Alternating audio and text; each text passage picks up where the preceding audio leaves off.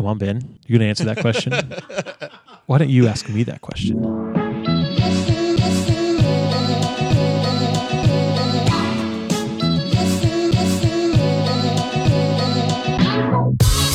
Welcome to the New Life Lutheran Podcast, where new life in Christ is celebrated and we explore together how to live the Christian life with excellence. Thanks for listening today.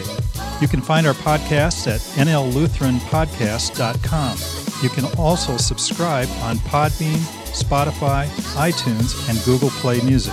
If you have any questions for Pastor Eric or would like to suggest topics for our podcast, you can email Pastor Eric at eric.anderson@nllutheran.com.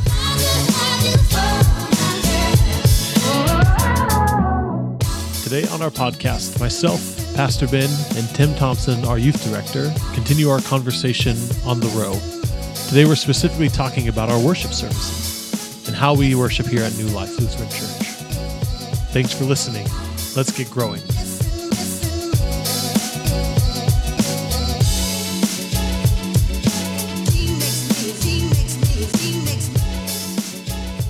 We're going to continue our conversation that we started last week about worship and about the row. And what I wanted to do, because I think that there's some confusion in our churches and confusion in the Christian life concerning why we do the things that we do. So we talked about the row, the table, and the chair at 30,000 feet. And I want to talk about now the row at I want to float right above it and hover over our worship services for as long as it takes for us to talk about them and exhaust them. So I just want to start off by asking the question, and Pastor Ben, you're probably going to be the lead on this conversation about how we worship here at New Life and why we worship that way. And then we're just going to walk through and dissect all the different elements of our worship services. And probably we're going to focus on what makes them similar, not what makes them different. But first, Pastor Ben, can you just kind of give us an overview of the three services we have on a weekend, how they differ, why they differ, and then we'll just go from there, then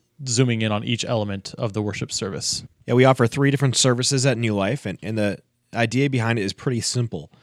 The more service styles, the wider net you throw, the more people you can impact, and that's our goal, is to influence and transform our world for Christ. And so the easiest way to do that is to throw out the widest net and connect people. So at this point in time, we have three different services with three unique styles that impact three different groups of people, more or less. And if we could do more, if we had the staff to do more, if we had the time and resources to do more, we would do more if it necessitated that, because that's just a good plan for reaching out to people.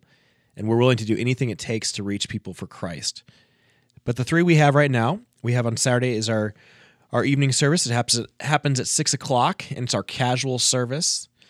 And it typically was just called Saturday before that, but I wanted to add that nomenclature on there just so people knew what they were walking into and it wasn't a surprise. So our Saturday service is led typically by one person who leads by guitar. We sing at least one hymn, and we typically sing at least one contemporary song. During communion, we also sing a more reflective song as well, but it's always led by one vocalist and one guitar at this point in time, and they lead us into that more casual setting. Sometimes I'll refer to it with people, I'll refer to it like a coffee shop setting. If you have gone to a coffee shop and there's a musician in the corner, typically it's just a guy, his guitar, and he's singing, and it's more of a quiet setting, casual setting, and that's what we're really producing on Saturday.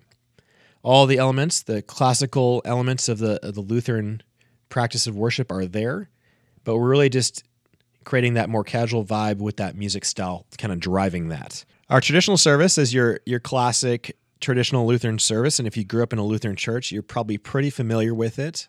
And we use the Lutheran Book of Worship to drive that service, and so we just follow right through like many churches.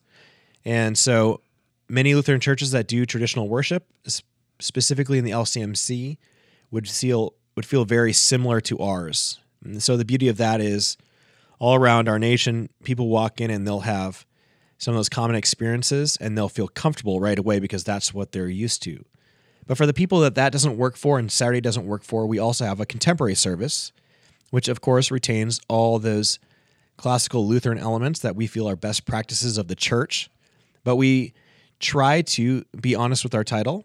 we try to be contemporary in the way we experience and express our worship. And so we want to sing the songs that are on the radio, that people are hearing or are just about to hear, that are kind of breaking into mainstream worship. And we want to use that as a tool and a catalyst to best help the people that reflects and connects with, to move them closer to the throne of Christ so they can worship in a powerful way. So we offer 3 different styles. Like I said, we would offer more if we felt that we needed to, or it best reflect our community.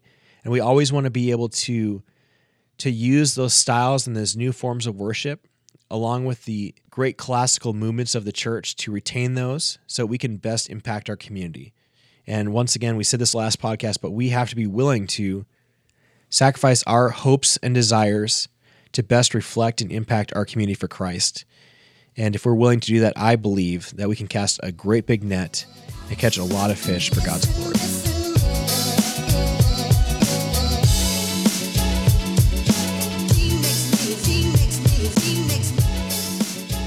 All right. Thank you, Pastor Ben. So then now what I want to do, and we're all in agreement here, although we all come from a little bit different backgrounds and we all have our own preferences and styles when it comes to music in the worship service. We're just going to table that conversation because we're in agreement as a pastoral staff that music is not the summit and end of Christian worship, and music is not the summit and end of our experience as Christians. So music styles change, they vary, that's fine. So we're not going to talk about the different music choices that we make. But I want to talk about the, Ben, as you call them, the classical Lutheran worship elements, which I think we could even broaden even more because they're not just Lutheran, but they really are. They're universal, that they're throughout the world. People were worshiping certain ways, and really until fairly recently, those ways have changed, and the kind of classical elements have changed. So let's just walk through, Pastor Ben, what those classical elements are in the worship service. So can you just walk through and just number them and name them, and then we'll have conversation from there. Well, if you just work through the service, all of these elements are reflected in every one of our worship services. And I would say this is true of our church, but it's not true of every LCMC church. And so if you visit a different LCMC church around, this might not be true of them. I honestly feel, and this is just my opinion, my heart, is that's unfortunate, because I believe these elements are really very positive, really universal, and they should be utilized for not only God's glory, but for our own benefit. And so because of that, we have retained those in even our most contemporary settings. We bring them in. We change how we do them a little bit to add a little bit different flair to make sense in that service, but we always have the elements of confession and forgiveness. We have the Lord's Prayer. Of course, we partake in the sacrament. We also have the creed, and we also have a time of prayer. And in all of those elements, those are connected to every one of our services, along with, of course, a time for a sermon and scripture reading and those elements. After those things, every one of those things reflect in our services, but then we just put in different musical styles to best highlight and impact the people that are at that unique service and the unique people that are in our culture that God has allowed us to have the opportunity to influence. So we wanted to keep and retain all of those practices in every one of our services. And like I said, that might not be true of every LCMC church, but I wish it was, because I think sometimes what happens is when we think of contemporary, we think of the mega church down the road, which typically is going to be an evangelical church of some capacity or like a Baptist church in some capacity. And they only really have a few elements. They have worship, they have the sermon, and they take an offering, which of course we still take an offering and have a space for that. But beyond that, that's it. And I think along the way, in their kind of disposition towards the Roman Catholic Church, they said anything that the Catholic Church did, we just aren't going to emulate in any way. And they lost some of those best practices that we have, like I said in the first podcast, that we have decided to keep because they are a benefit to our community and a benefit to our people. And we believe they still offer value. And so we want our people to utilize them for God's glory. We want our kids, our church members, to be able to recite the creed and the Lord's Prayer and these things. So in their time of need, they have those tools in their pocket so they can best connect with God wherever they are at.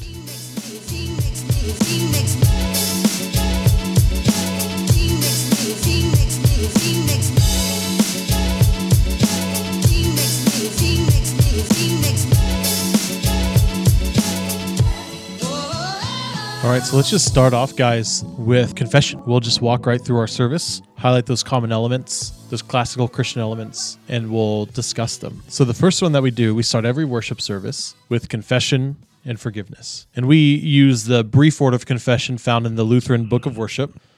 Generally, it'll be familiar to most Lutherans. And the order of confession we use has some sort of invitation, first of all, in the name of the Father, the Son, and the Holy Spirit. So we start off and we call on the name of God and when we start our service. And then we have a prayer. We have some sort of prayer asking God to prepare our hearts. The brief order of confession has one scripture passage. I believe it's from one of the letters of John. And it says that if anyone says they have no sin, they deceive themselves and the truth is not in them. So we hear that scripture proclaimed to us that we all sin. We confess our sins. And then we hear the gospel, that God forgives us because of Jesus Christ. For the sake of Jesus Christ, he forgives us after we confess our sin. So for you guys, I first of all just want to ask the question, just personally, when you go through that confession time, what goes through your head? What goes through your heart? How do you process that time? So as a person who did not grow up Lutheran or Catholic, when I first ran into confession, my first confession forgiveness was when I had first attended New Life and became the youth director here. I slowly but surely started to really take it seriously. And the reason I say that is because the Baptist community and the United Methodist community, kind of where I came from, we do what's called altar calls. And altar calls are this thing that basically you do at the end of each service, and you welcome people to God's table. You welcome people to try to make a decision to become a believer or not. And so I was really, that's just my background and how I kind of came into New Life. And so when we didn't do that and when we did confession and forgiveness, I realized it was basically doing the same thing without saying, oh, you have to repeat this prayer after me. And you are instead confessing all your sins, all your shortcomings. And we have to remember that sins aren't just what you do. So sin isn't just something that, say, like you lie or you steal or you cheat. It's also what you don't do. So if you see a person in need and you don't help them, or if you're sitting at school for youth and you see a person sitting alone by themselves, or you see someone being bullied and yet you do nothing, that is also sin. So when we lay all those down and we confess all of our sins and all our shortcomings before God, that's, I think, even a more effective way of an altar call. And so you lay all those burdens, you lay all your sins down before the feet of God. And a way that that really impacts me is because I know I had sin and I know I disobey God every single week, every single day. And so that just gives me a time to reflect and to apologize and to just get my mind back centered to where it needs to be. And not focus on my sins, but focus on Jesus. And so that opportunity, that space gives me that opportunity. And so I've come to take it more serious as I've each and every week I've been here. So when I first got here, it was just I didn't really understand why we use the same words or did the same. I wasn't a fan of written down prayers, basically. But what that gives us an opportunity to do is people who have never had the opportunity to confess their sins, people who have never had, people who don't know what to say to God, that gives them a perfect opportunity to do that. And it says, this is a way to say that. And so I would just encourage people to, as we go into our time and as we start each service with confession and forgiveness, to really reflect on that and really to appreciate that. Yeah, we have this at every one of our services. We do approach it somewhat differently. In our first service, I would say it's a little bit more rote. In our second service, it can be a little bit more emotive, and maybe sometimes Saturday can have that same kind of vibe. But the goal is the same, and I do think Tim is right. It's twofold. For us who are in Christ, we are called the bride of Christ. And anyone who's married or anyone who has any relationship in their life, you know that you can do damage to that relationship, and you can say something or not say something or act in a way or not act in a way that does damage to that relationship. And so for believers, we enter into this time of confession and forgiveness with our spouse, our groom, and we know we've done stuff to harm that relationship. It doesn't mean that we're not in relationship. It just means there's some things that if we have an open and honest conversation, that it actually creates a movement forward in our relationship. And so as I personally sit there when I'm not actually facilitating the confession of forgiveness, I try to let my mind drift to the past week. And really, when I say the words about my sins and my shortcomings, I actually try to visualize and think of my sins and shortcomings and lay them at the foot of the cross. There's nothing magical about the words we say, but we just have that space up there for people as a tool to move them forward in that conversation. So sometimes, even before we do it, I will say, if you just want to sit quietly and have a private conversation with God, that's fine. But if you want to use these words as a tool, use these words with us. And at the end, we do share the good news of Christ. So I think the first layer is this is for believers. The second layer is exactly what Tim said, is imagine coming into a church. We call it the row, right? So we want to open up the doors as wide as possible. You invite someone to church, and maybe for the first time, they even come to grips with the reality that they have fallen short of God's glory. And because they've fallen short of God's glory, it's damaged that relationship, or that there's even a potential of a relationship. And it might be that moment that for the first time, the Holy Spirit acts, and they start receiving the promises of God, because they're sitting there and the truth is coming into their hearts and they're being receptive and they're not rejecting it. And all of a sudden, they are literally confessing their sins for the first time to a God that now they know loves them and cares for them. And then at the end, we share the good news that they are forgiven on account of what Christ has done for them. And so it's a beautiful way to begin every one of our services, because it already starts that restorative process. And then we go in to worship, and then we go in to hear the word, and then we just kind of clear our plates, get rid of all that stuff that could hinder us, and then we're going to enter in and continue to receive from God and praise God all throughout our service. I want to respond or expand on what both of you guys said. The first one has been that I think that you really nailed it on the head, that there's different experiences for different people on different weeks. So any one week when I go into that confession and forgiveness time, that is not the same experience every time I hear that, or even every time I say that, or lead the congregation in that. Because sometimes there are definite specific things that I've done or that I haven't done that are weighing on my heart, and I dwell on one or two things that are really bothering my conscience. And then to hear that forgiveness at the end really is kind of a release from the conscience. You know what I mean? To hear that God forgives me, and to play all of those scriptures in my head from the Psalms, that God sends iniquity from the east to the west, that they don't touch. So that sometimes it's very specific. There are conversations that I've had or things that I've experienced that are weighing on me, and to go before God and give that over to Him eases my conscience and makes me feel better.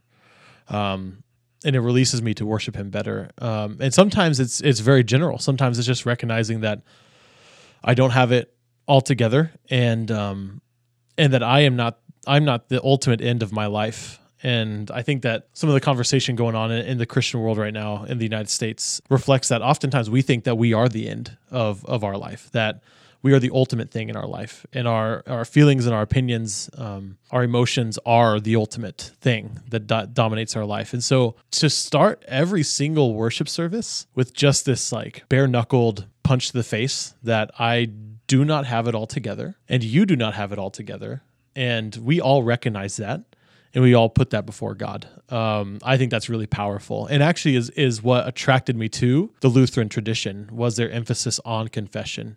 And personal confession has been powerful in my life, and corporate confession has been powerful in my life. And so I love that we do that. I love that we start our services with that. And it kind of is what made me want to become a Lutheran, is that emphasis on this emptying of the self and then taking on the promises of Christ. But with that, Tim, you mentioned that you weren't super comfortable with rote prayers when you first came here, and there was a time, I think I was there too, at one point. But the way that I like to think about it, and I guess our listeners, this might be beneficial, maybe for you guys more than for us in this room, because we've all come to appreciate rote prayers. But I like to think about it as rote prayers just give us a vocabulary with which to use when we pray. So saying the same prayer every week. Most merciful God, we confess that we are in bondage to sin and cannot free ourselves. We have sinned against you in thought, word, and deed, by what we have done and by what we have left undone. That's the confession prayer. And by doing it every week and memorizing it, it gives me vocabulary then to confess my sins to God on my own time and in my own prayers. And sometimes my prayers don't sound at all like that, but I'll borrow those words, or it gives me the categories with which to pray. So, Tim, you mentioned that it's not just sin isn't just what we've done, but it's actually what we should have done and we didn't do. And so that prayer that we say every week can help. It's actually like a teaching tool that it can help people realize, there are things that I haven't done that I should have. And that is also sin. That's also not good. It's a way for us to learn how to pray well, even if we don't say that same prayer every day.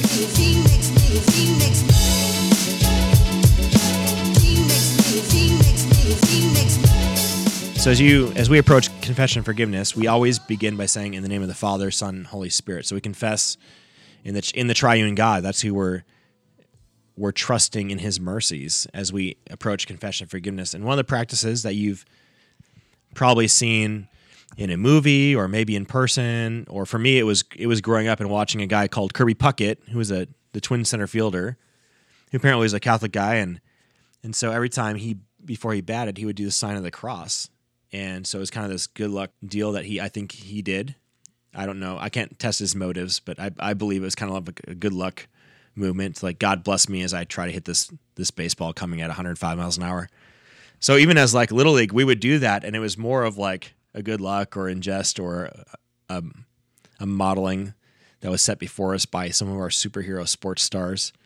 But we do it before the service, and to be honest, because it hasn't been my practice in life, and it really hasn't been my practice even in other Lutheran churches, so it's not like it's necessarily across the whole landscape of Lutheranism, and making the sign of the cross can look a little bit strange to people as they come in, or a little bit confusing, even to lifelong Lutherans if they've never practiced it. Obviously, for our Catholic brothers and sisters who join us at New Life, it's very normal and very comforting. But sometimes it can have a polarizing effect. Anything can have a polarizing effect if you don't understand what's happening and you're pouring in your own definition or your own thoughts into it. So I'm going to have Pastor Eric actually kind of clarify why we do that, why is that significant, and why should it not be something that's polarizing, but something that's actually beneficial in your faith journey. Yeah, well, I'd say first off, I would just kind of clear the air and say that I don't think it's something that should be legislated in our worship. So I don't think that you're going to lose the essence of worship by not signing the cross over your body, which is you touch your forehead and then your chest, and then you move from the left side to the right side. You touch your shoulders, and it makes the sign of the cross over your body. There's a couple things going on there, and the first one is it's something that the charismatic church actually does pretty well, and that is when we do things with our body during worship, it's helpful. So in a charismatic setting, it would be raising your hands above your head when you worship, dancing, clapping. Some of those things are helpful in our worship service, and it gets your body involved in the worship service, which is actually why I think that music is so important during the worship service, is because you're getting your lungs and your vocal cords and your body involved in the praise of God. And so there's just something, and Christians recognize this, and I think humans recognize this. The things that we do with our body is important, and the habits that we form in our body is important. And so the sign of the cross is a way of using our body to worship and using a physical reminder that we are God's and that we are Christ's. So the sign of the cross, and there's been a lot of superstition around it and a lot of things, especially in the medieval church, that I don't think is helpful. And I think that we all have seen the cliche or know of it in movies or other media where it's just like the uneducated, superstitious person, when they come into something that's kind of scary, they sign themselves with a cross several times and they, whatever. But it's a physical reminder that we are Jesus's. So when we start off our worship service, we start it by signing the cross over ourselves on our bodies, by using our bodies as a physical reminder that we are in Christ and that we are Christ. We are owned by him. So it's marked on us. And this is maybe even better reflected in how this one specific Catholic practice. So they have the holy water when you enter into the church, the church buildings. And what we don't need to talk about holy water, but as you walk into the sanctuary, into the worship space, there's water which reminds you of your baptism, and you dip your finger into the water, which is a physical reminder of your baptism, and then you sign yourself with the cross that you are Christ's. And also with that is that when someone is baptized, they're baptized in the name of the Father, the Son, and the Holy Spirit. And then we make the sign of the cross on the person's forehead with oil, and that is the Holy Spirit. That is a representation of the Holy Spirit. They are being anointed by the Holy Spirit and being filled by the Holy Spirit at that time. So when we make the sign of the cross, it reminds us of that. That reminds us of our baptism. It reminds us that we are in Christ, and it serves those purposes. So it's all this it's meant to be a visceral reminder of that you are Christ, that you belong to Christ, that you are in him. And I don't believe it's helpful if you don't know why you're doing it. Because what's the point of doing something with your body, some action with your body, if you don't understand what benefit you're getting from it? So that's why in the journey classes, I actually talk about the sign of the cross and talk about some of the physical things that we do, like standing up, like singing, and the sign of the cross, that we have these kind of physical reminders of our faith. And so it's beneficial if you use it. If you don't use it, I don't think it's a big deal. But that's kind of the purpose of it, is to remind us that we are Christ's, to kind of center ourselves on that.